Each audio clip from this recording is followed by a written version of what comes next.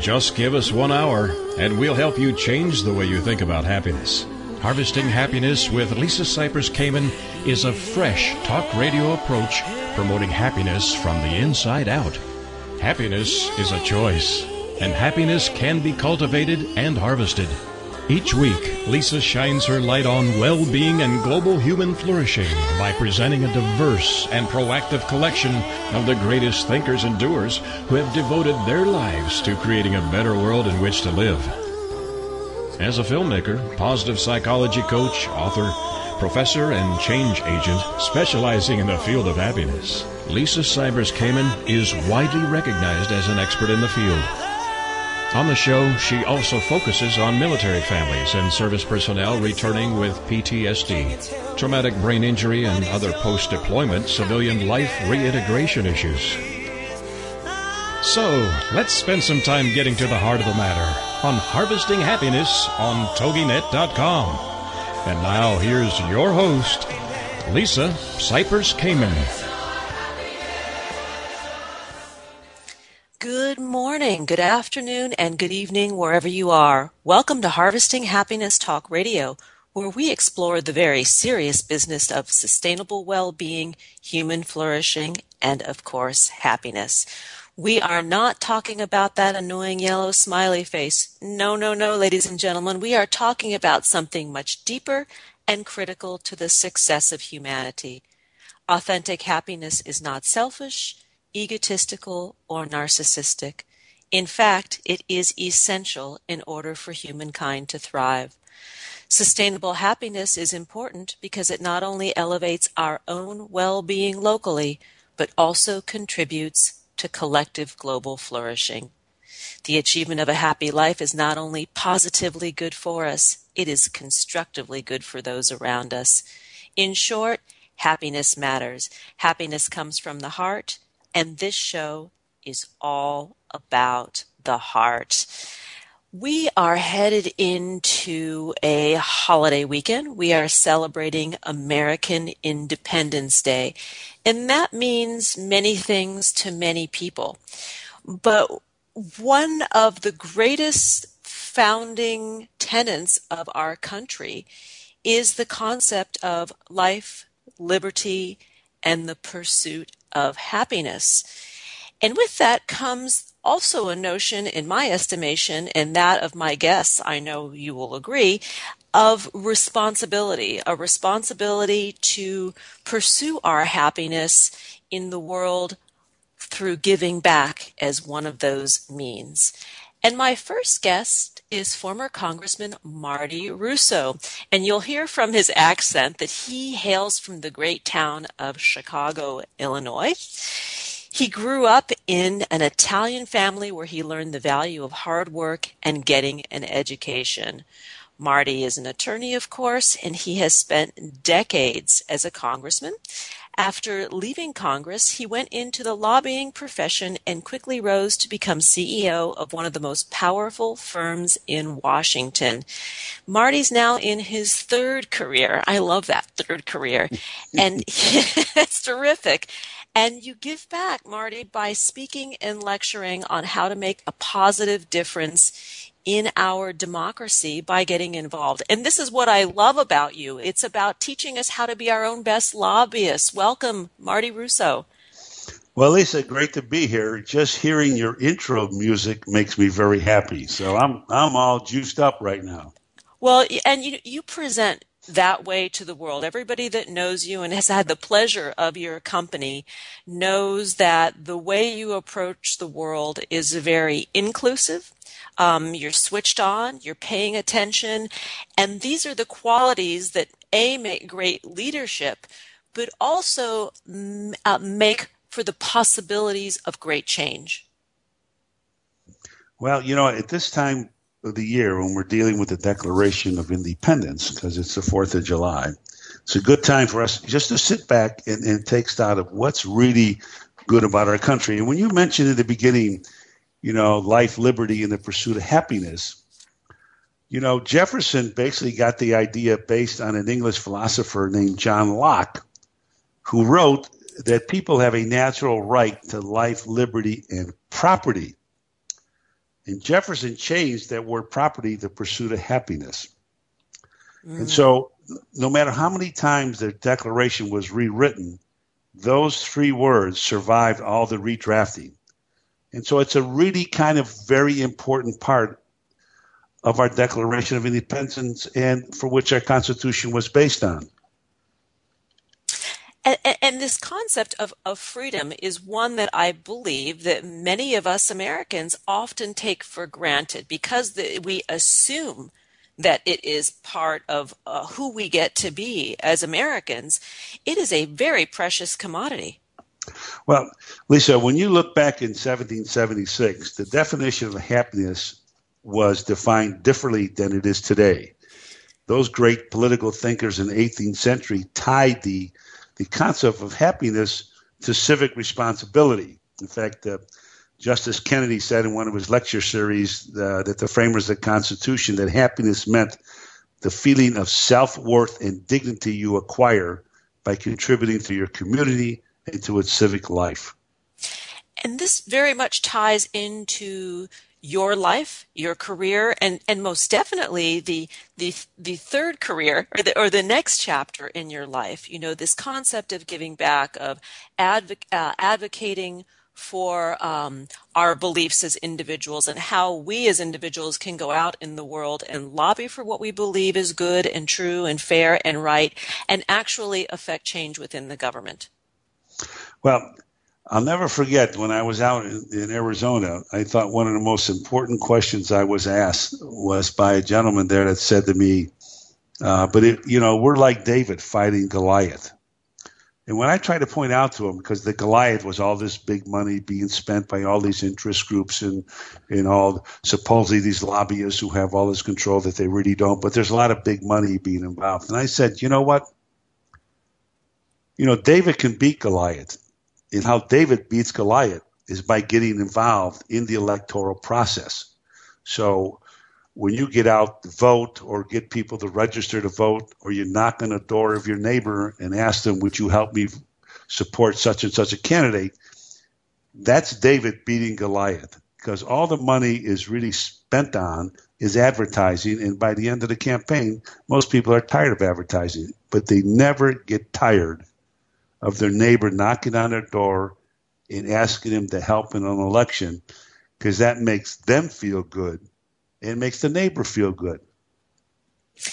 And this goes back to the Declaration of Independence definition of happiness is more about the individual's contribution to society rather than that pursuit of self-gratification. It's about how we can be stronger collectively, when we are fighting for the greater good or advocating for the greater good than our own individual pursuit. Well, one of the things you said earlier is about big change. And the big change in American life was a Revolutionary War, where we sought our independence from England and won the war to do it. And there were two interesting individuals that were involved in that revolutionary period. One was Thomas Jefferson, the other was John Adams. And they were completely opposite people, but they got to be very close because they worked together to achieve what is known as the greater good by gaining independence from England. So they really worked hard together in pursuit of happiness, because the way they view their happiness was for the 13 original colonies to be independent, form their own country, and create something that was basically unheard of since the Roman days, and that was a federal republic. And when you look at modern politics and you look at all the rabble-rousing and discord that goes on in our government, this concept of truly being bipartisan, to work together on salient topics that mean something to us, that yield a greater good, is important. And it doesn't always happen because we get stuck as individuals in our positions or our party lines. Well, let's look back to the Revolutionary period. After George Washington retired as President of the United States, John Adams was elected president. He beat Thomas Jefferson in 1796. Jefferson was his vice president. Jefferson disagreed so much with John Adams, what John Adams wanted to do and the policies he wanted to push forward, that he packed his bags and went home to Monticello. That was not a very happy person. And, No. and Jefferson spent the next 4 years as vice president causing trouble for John Adams. So here are these individuals, when they were fighting to gain independence, were close allies. And once the time to govern, they both had two different ideas of how to govern. And then in the long run, they became bitter enemies. And for 12 years, they never spoke to each other. And then in 1812, they decided that they're going to exchange letters and renew their friendship and starting being happy again. And the key here was when they began debating the issues in their letters, not their personalities, things worked out. And therein lies the lesson. We are going to go to a break in a minute, and when we come back, we're going to continue the conversation with Representative Marty Russo to learn about how we can be our own best lobbyists, how we can affect change within our government from a grassroots level as one individual that has an idea of how to change something, how to advocate for a group, a purpose, or a campaign. To learn more about Marty Russo, you can visit www.russocapitalstrategies.com. Once again, that's Russo, Russo, capitalstrategies.com. Marty, I have a question for you. This is sort of an aside because we have a few seconds before the break comes. How will you celebrate Independence Day this year? Well, we celebrate with my family. I'm very fortunate. I have both my boys and their wives and my 5 grandchildren live within 5 blocks of me. So we'll get together and pursue happiness all day long in a swimming pool, cooking burgers and chicken and having a good old time. Beautiful. And I will be on a kayak in the ocean out at the Channel Islands. I'm going on an adventure. So this is how I will celebrate Independence Day, and I'm looking forward to it. When we come back, we'll continue the conversation with Representative Marty Russo. You're listening to Harvesting Happiness Talk Radio with Lisa Cypers-Kamen, and we are talking about celebrating life, liberty, and the pursuit of happiness. Here come those tunes, and we will return. I wanted to make a difference. I wanted to fight. We know that life is tough and that happiness can and does live along with adversity. We'll be right back to explain how on Harvesting Happiness with Lisa Cypers-Kamen on TogiNet.com. Like us on Facebook at Harvesting Happiness and on Twitter at HH Talk Radio. Lisa returns with more of Harvesting Happiness following this short break. Nothing gives happiness like a free gift. Lisa Cypers-Kamen has made her first ebook, Got Happiness Now? 8 Keys to Unlocking a Joyful Life, available at no cost to everyone.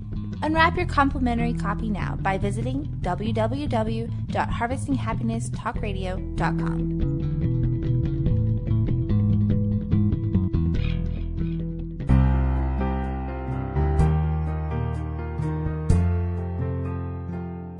Are you or do you know a returning U.S. military man or woman in need of restoring joy in their lives? Did you know that our nonprofit, Harvesting Happiness for Heroes, offers stigma-free combat trauma and post-deployment reintegration programming? Check us out at www.hh4heroes.org. That's HH, the number 4, and heroes.org.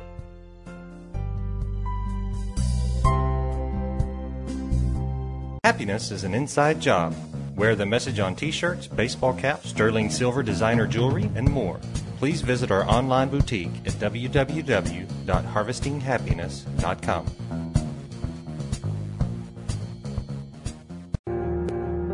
Welcome back to Harvesting Happiness with Lisa Cypers-Kamen on TogiNet, the show dedicated to promoting happiness, because happiness is a choice, and happiness can be cultivated and harvested. So let's get back to it. It's Harvesting Happiness on TogiNet.com. And now back to your host, Lisa Cypers-Kamen. Welcome back to Harvesting Happiness Talk Radio. If you're just joining us now, I urge you to download this podcast on iTunes. Why? Because it's kind, it's free, it's legal, it's available 24/7, and we are talking about life, liberty, and the pursuit of happiness with Representative Marty Russo. And we're doing so in the context of ushering in our July 4th celebration in America, celebrating Independence Day. Marty, we talked about during the break this notion of how our founding fathers were able to work it out, to work out their differences and operate in a government with probably more harmony than we do today in modern politics. Why? What do you think is the reason? Well, I don't think there was much harmony back then. I think the Federalists and the Anti-Federalists had their battles about what this government was to look like.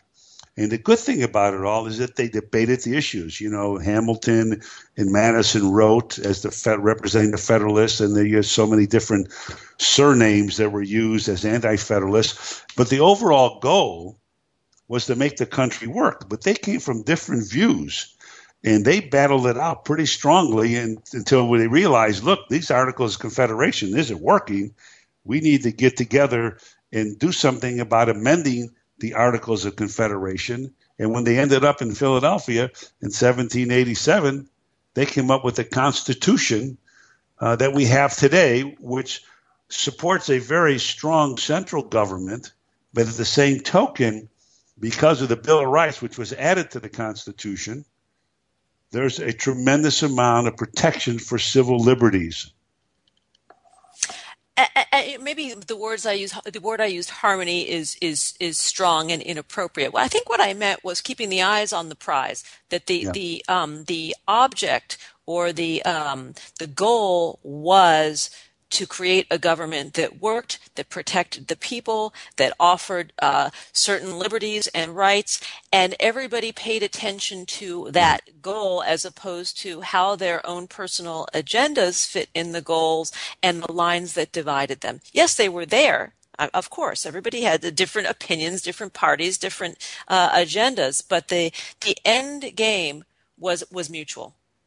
And as I pointed out earlier, when Jefferson and Adams began to debate the issues of the time and not the person, they were able to work things out. And even though they may have disagreed, they were able to put in letters, about 158 letters over a 14-year period, about what they thought the government should look like, what it could do, and laying the groundwork for those of us who came after them.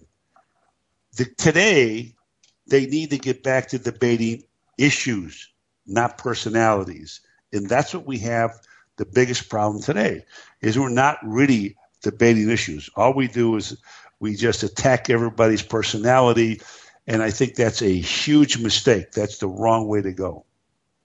I agree with you. And this is one of the powerful messages that you presented in your talk at the Sleep and Wellness Conference in Arizona, where we happened to meet. And you talk about how when we are able to have discourse on our issues, our beliefs, when we can really get into the heart of the matter and begin to hear one another's position, we can effect change. That it is getting into that divisive, nitpicky, he said, she said, sphere that we take our eyes away from the prize. Well, look, first of all, you need to establish trust with people. You need to debate the issues and have a relationship. One of the things that I talked about is how can we be our own lobbyists? And there's three major keys to that. You have to have relationships. People have to trust you and believe in you. You have to have expertise and knowledge, and you have to be flexible. One of the big things that's missing today is relationships. The relationships between different members of Congress, the House, the Senate, and the White House are very strained. Years ago, we could disagree on the issue, but we also can agree to be disagreeable. But in the end, we work for the greater good. So in the end, when we accomplish the purposes we want to accomplish, we're we're pursuing happiness. We did it for the greater good of the country, not for any political party, not for any personal aggrandizement. We did it for the good of the country. And so what we need to get back to is that members of Congress need to have a relationship with each other. And the concept of giving back, of pursuing happiness for the greater good is one that it is your mission. It's the mission at this point in your life, and helping others learn how to do this. And one of the ways that I learned from you is to go to your congressman, meet your congressman. The congressman is there to serve his or her constituents. There's no question that you need to get to know your elected officials, whether it's a state rep, state senator, member of Congress, member of the U.S. Senate. You need to develop a relationship with him or her and their staffs, and let them know you're passionate about what you care about, and what you're willing to do, and you're willing to help them, work with them, and move an issue forward. And it's always better to meet the member before you ever want to ask the member for anything. It's better to develop that relationship. Go to the Rotary Club or go to the local Chamber of Congress meetings where they're at, or meet them during a parade or some event that if they have a town hall meeting.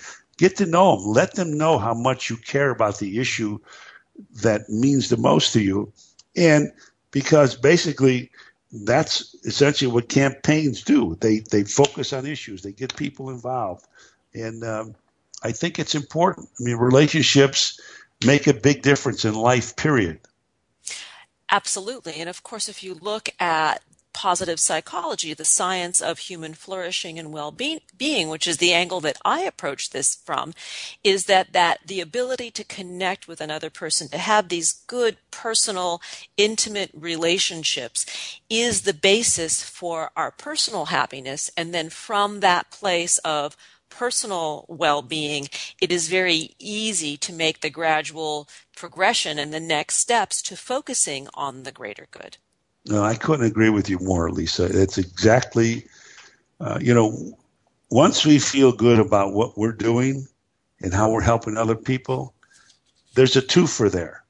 You feel good about it because you're pursuing something that's your passion, and you're helping people at the same time. So how much better could it be? You're doing great things for your community. At the same token, you're feeling good about what you're doing.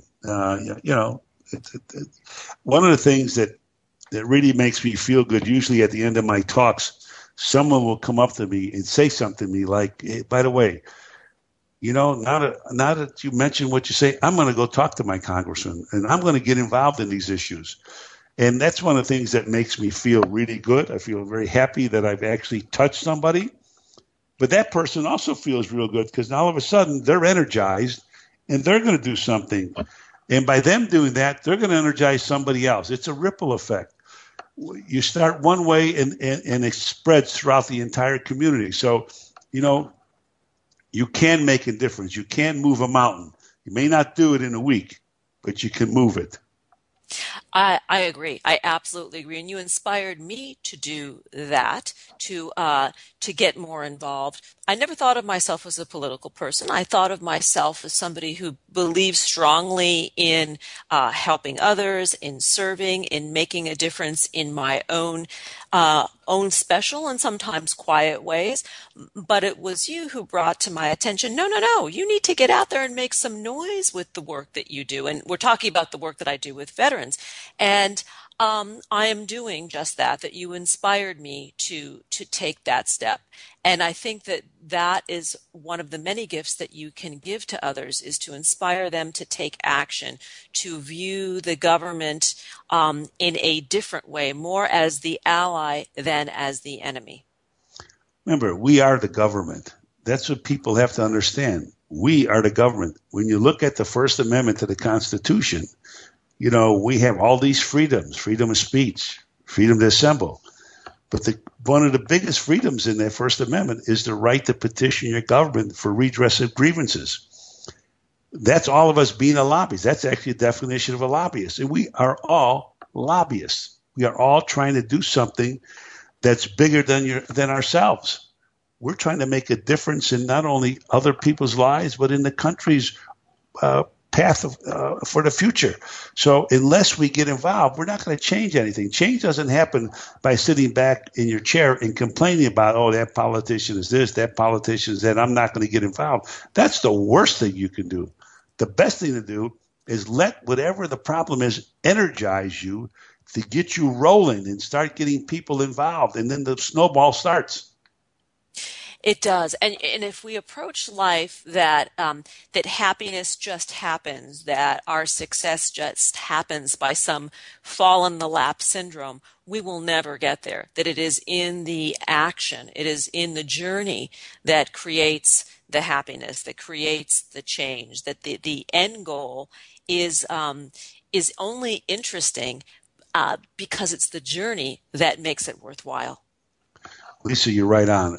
Just imagine all the difficulties that we've had in civil rights legislation and social issues that have made major changes. If you started in the 40s and the 50s and you looked at it and people would have just said, well, this is not going to change, I'm going to give up. Where would you be today as a country? Look at the major changes that we've had in our society in the last 50 years. It just goes to show you that we can do it if we put it together. And I think the listeners need to use the 4th of July to appreciate the freedoms that we have. Go out there and help somebody. Do something in your community as a way of saying, thank you, God, for letting me part of such a wonderfully great country that has given me so much. I agree. Let's how can one declare his or her own independence and exercise these rights beyond what you've just mentioned to make the world a better and happier place? We're almost out of time, so I want to send our listeners off with their Independence Day marching orders from Marty Russo, or marching suggestions. Well, here's my marching. Work with your neighbors on community issues.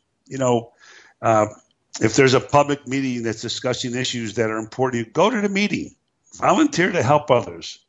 Get involved in getting people to register to vote. I mean, that's an important right that we have. We tend to take that for granted. People all over the world have, they're giving up their lives for that. We don't have to do that anymore. And get involved in the campaign. See what it's like. Be part of what doesn't matter what politics you have. Just get involved and see what it's like.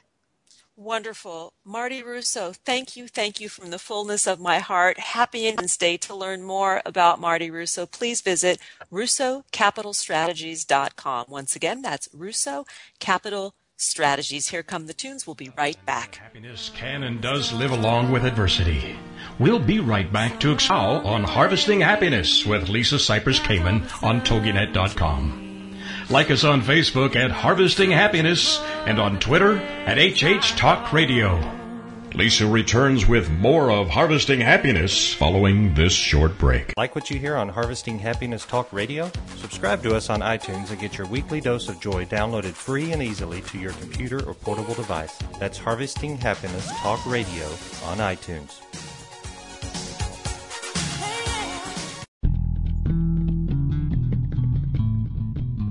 Nothing gives happiness like a free gift.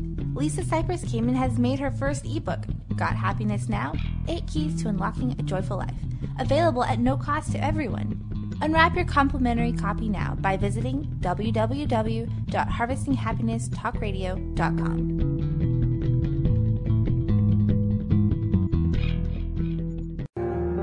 Welcome back to Harvesting Happiness with Lisa Cypers Kamen on TogiNet, the show dedicated to promoting happiness.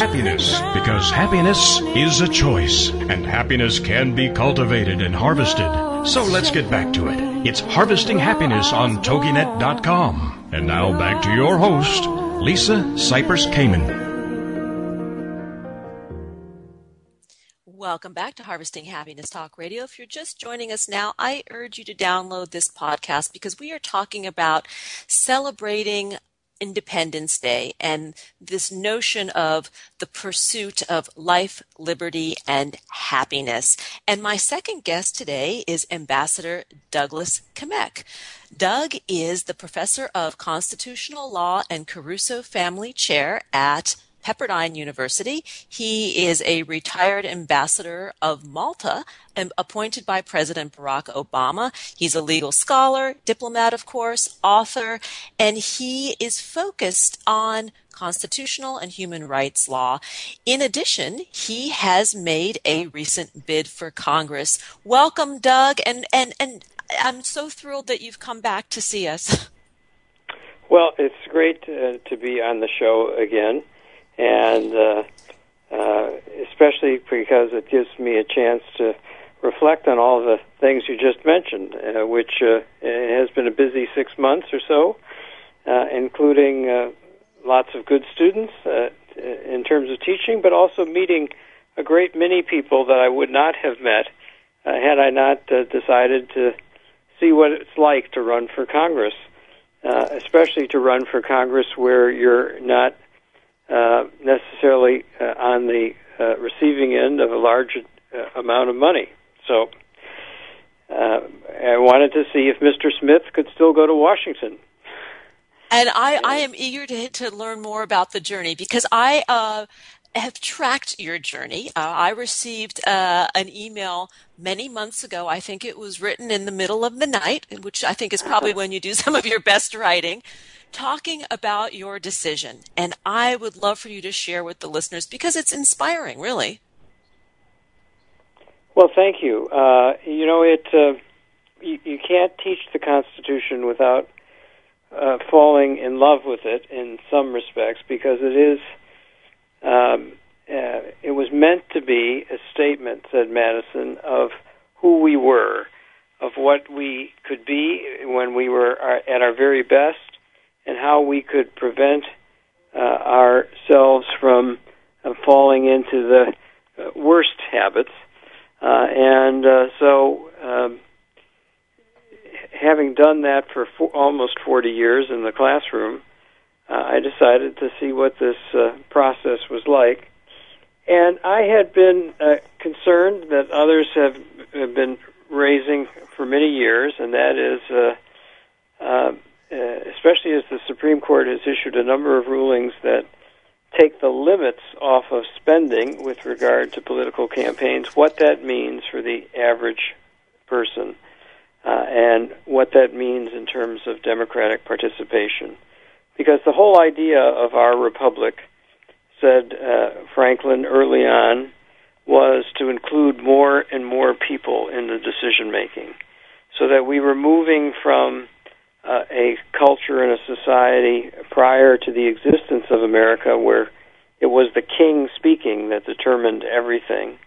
Lex rex loquens was the Latin, the law is the king speaking, to at least at the time of the founding, white males, and then expanding to African-American citizens and women, and breaking down barriers of all kind.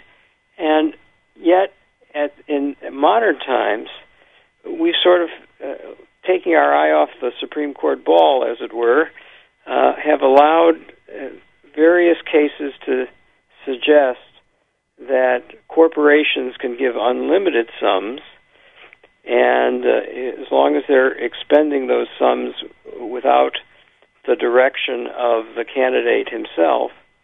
And even most recently in this term, where the aggregate limits that Congress had established for giving to all candidates have been found to be unconstitutional.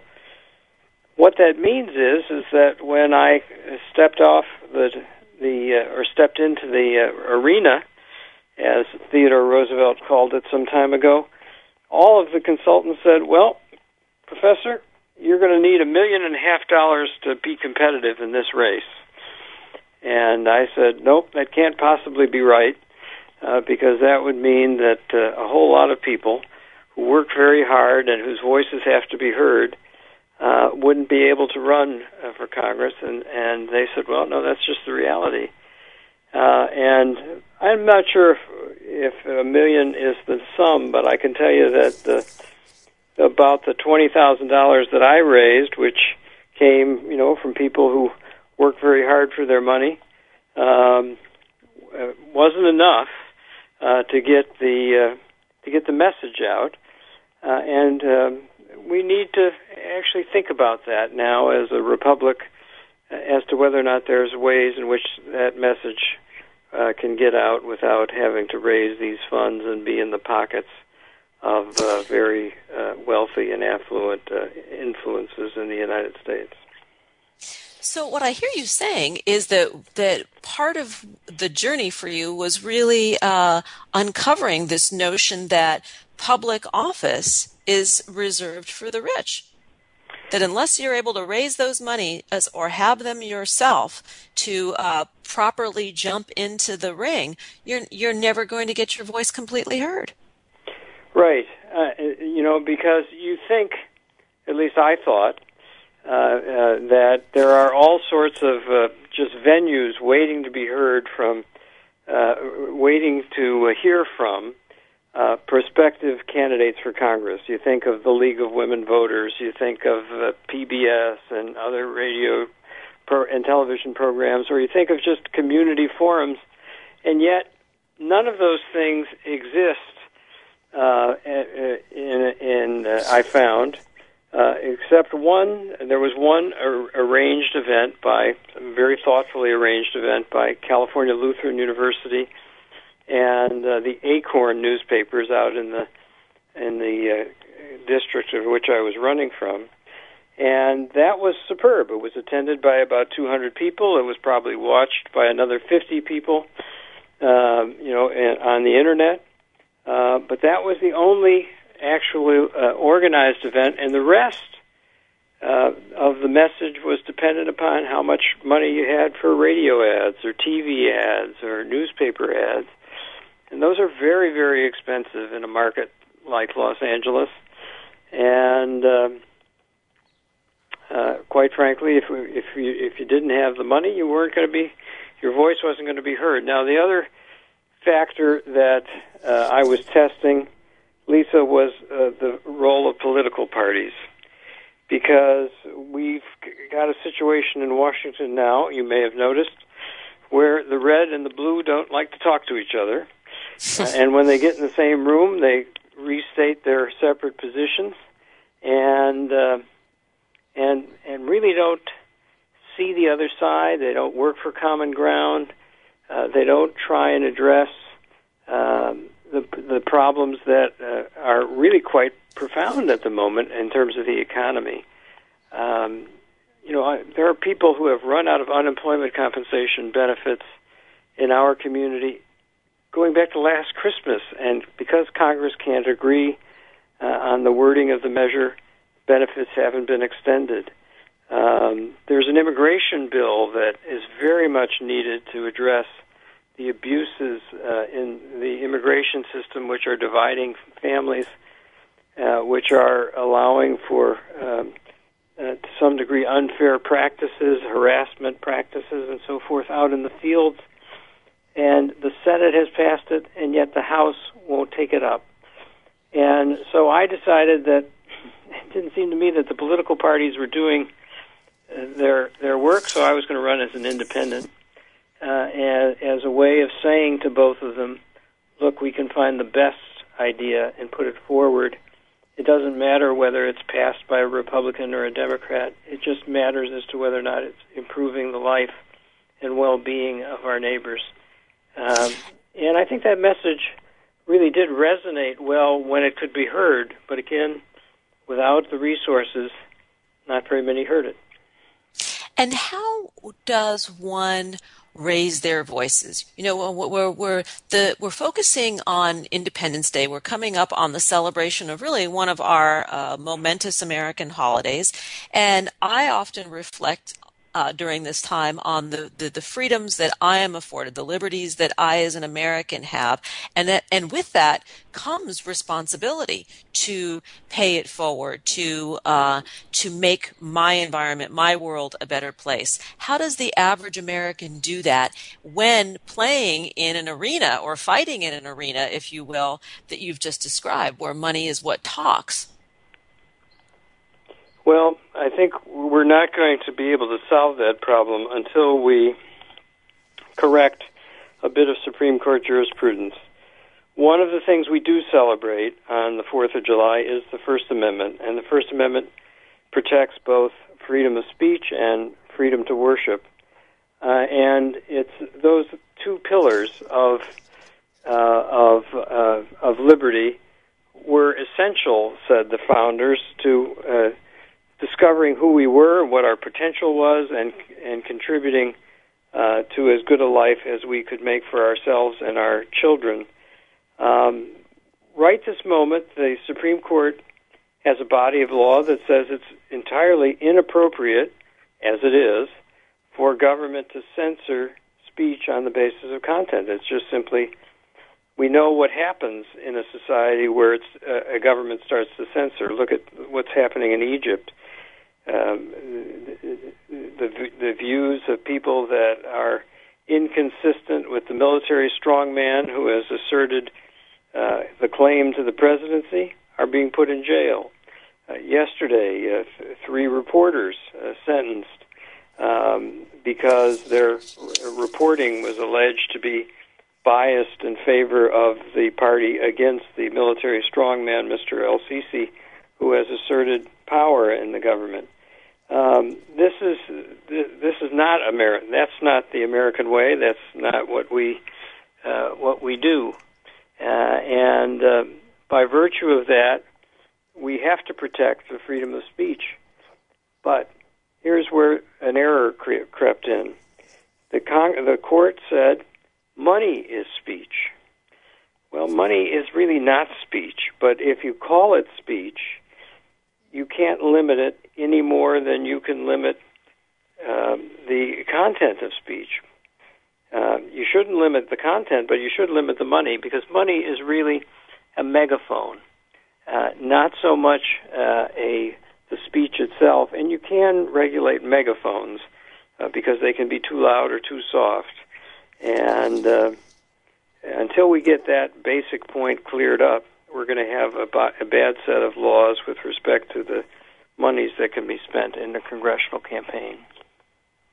We are going to go to a break, and when we come back, we're going to continue the conversation with Ambassador Douglas Kmiec and talking about self-advocacy, how we can affect change in our government, and what needs to happen to make government work moving forward for future generations. To learn more about Douglas Kmiec, you can visit www.kmiec2014.com. Again, that's KMIEC 2014.com. On Twitter, it's Doug Kmiec, and on Facebook, Ambassador Kmiec, but it's abbreviated as AMB KMIEC. Here come the tunes. We will be right back to carry on our conversation. We know that life is tough and that happiness can and does live along with adversity. We'll be right back to explain how on Harvesting Happiness with Lisa Cypers Kamen on TogiNet.com. Like us on Facebook at Harvesting Happiness and on Twitter at HH Talk Radio. Lisa returns with more of Harvesting Happiness following this short break. Do you like Lisa's take on happiness, well-being, and human flourishing? Join us this spring as Harvesting Happiness launches online classroom programming where Lisa Cypers Kamen will offer her workshop series across the globe and from the comfort of wherever you are. Visit harvestinghappiness.com for more details.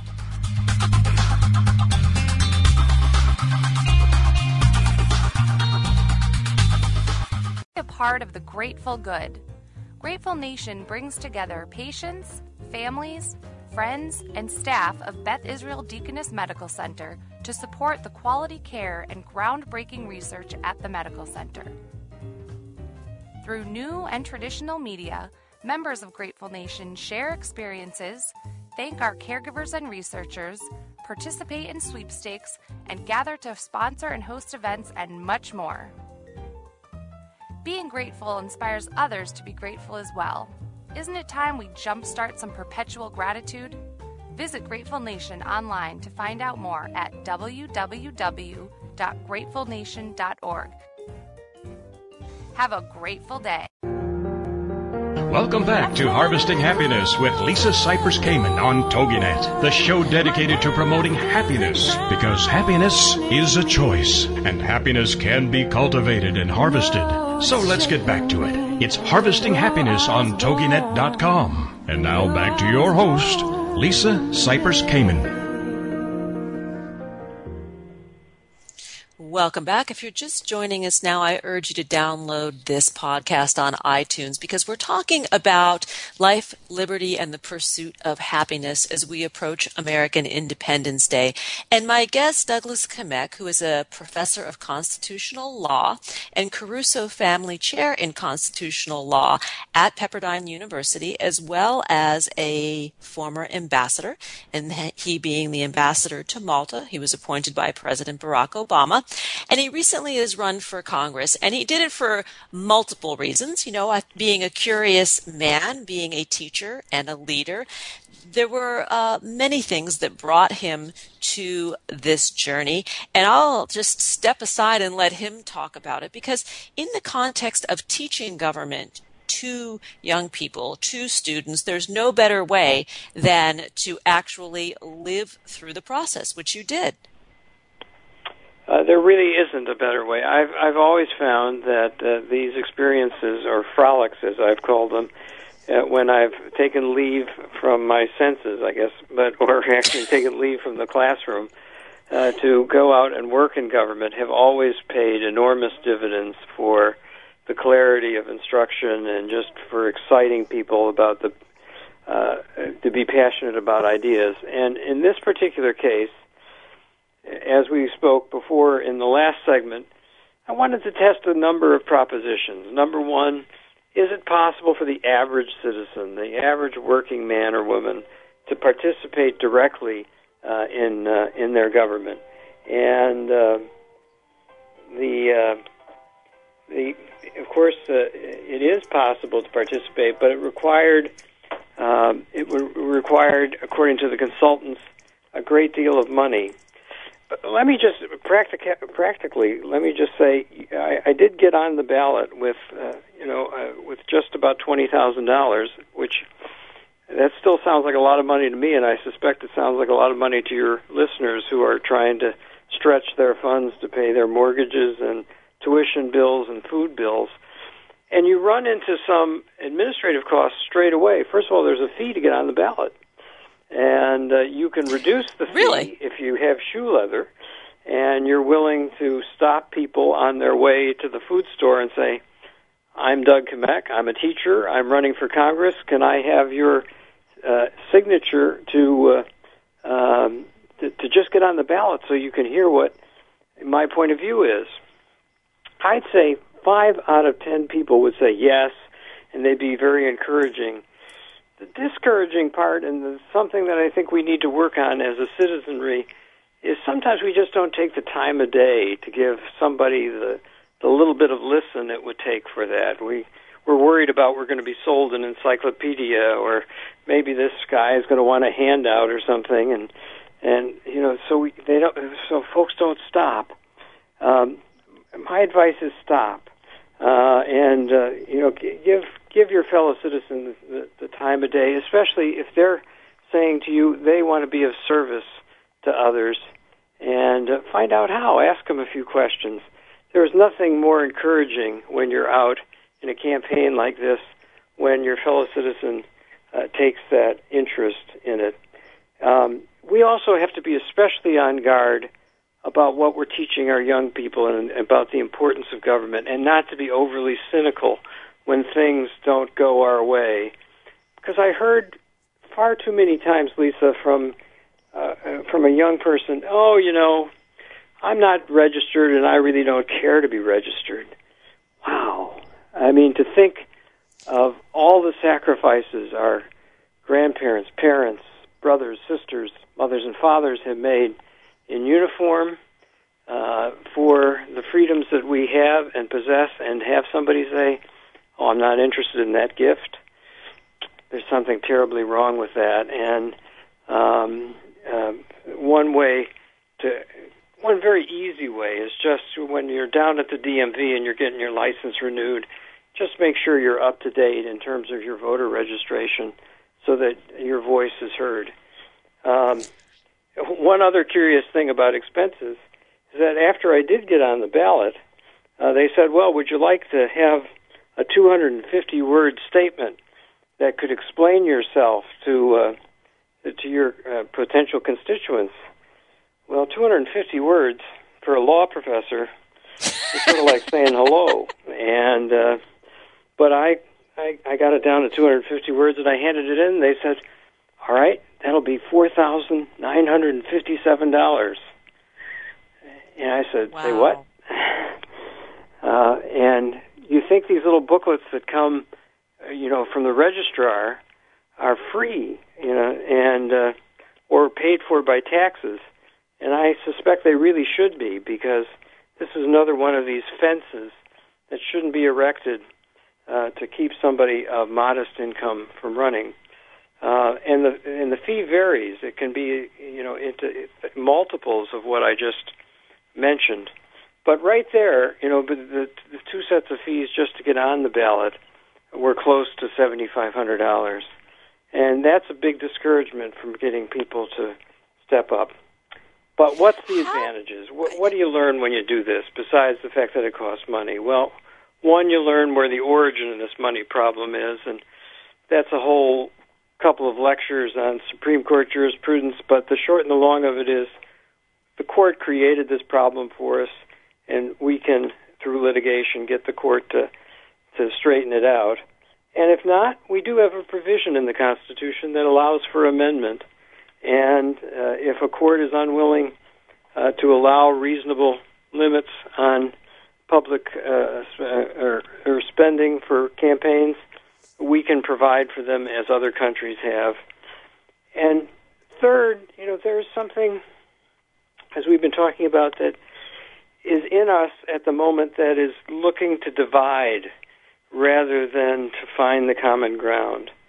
And we need mechanisms built into our deliberative process, our legislative process, where the other side has to basically understand and show that they understand the arguments against them, so that it's not just enough to come in and say 50 times, I want to repeal Obamacare.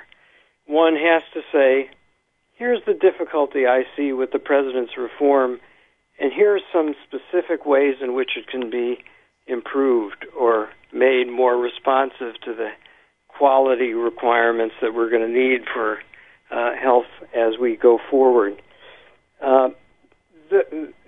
We all know in business or in education or even in the household, unless we, have a to-do list that ranks the priority of things that are important, unless we set deadlines for ourselves, things don't get done. We're procrastinators. It's part of our nature. And again, the Constitution's designed to address the strengths and the weaknesses in our nature. Well, the Constitution provides for the House of Representatives to have internal rules. And those rules right now are far too lax. They allow for the nominations of officers to be disregarded. The President makes nominations to the Senate. The Senate has no obligation to get back to the President on that. That means the laws are going unenforced. There's ways in which these fiscal deadlines, as everyone knows, are disregarded, and that costs us money in terms of the evaluation of the nation's credit. These things all can be addressed quite reasonably and quite practically by internal House rules, and that doesn't require an amendment of the Constitution. It just requires electing responsible people who are going to meet their obligations once they're elected. And so that's the task in front of us. It's a task that's not insurmountable because we see in other countries that ways in which these rules have been implemented that have formed a government. So we have to stop thinking that every time President Obama does something, he's only doing it for the Democrats. When the election's over, we're supposed to form a workable government, said the founders. out of the people that we've selected. We're not supposed to stay in our training camps and pretend as if this is just one World Cup match after another without a common objective. And so we're a little bit short of the mark at the moment. I think we're depriving ourselves of a great deal of talent because men and women of modest means are excluded. But what needs to be done is quite obvious, and if the people take an interest in it because of programs like this, it will happen. Let me ask a couple of questions. I'm curious what role social media played in your campaign, and if you found it to have positive or negative effect on it. Well, social media is part of virtual reality, and virtual reality can fool you sometimes. It can make you think that you're talking to millions or thousands, or you're putting things up on the website. You're excited about them, videos or commentary or outlines of proposals, and they're there. But if there's no reason for anybody to trip over your website, then it's really kind of talking in a silent room. So one of the things that has to be mastered if one is going to use the social media is ways in which you can attract people to the site.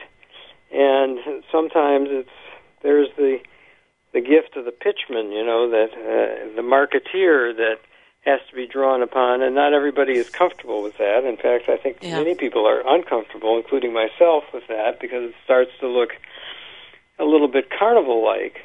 But, sometimes you got to have a snazzy title on the cover just to get the book to be read. And it's more important for the book to be read than it is to observe some kind of formal requirement that the title has to, be 5 words rather than 6 or something like that. So the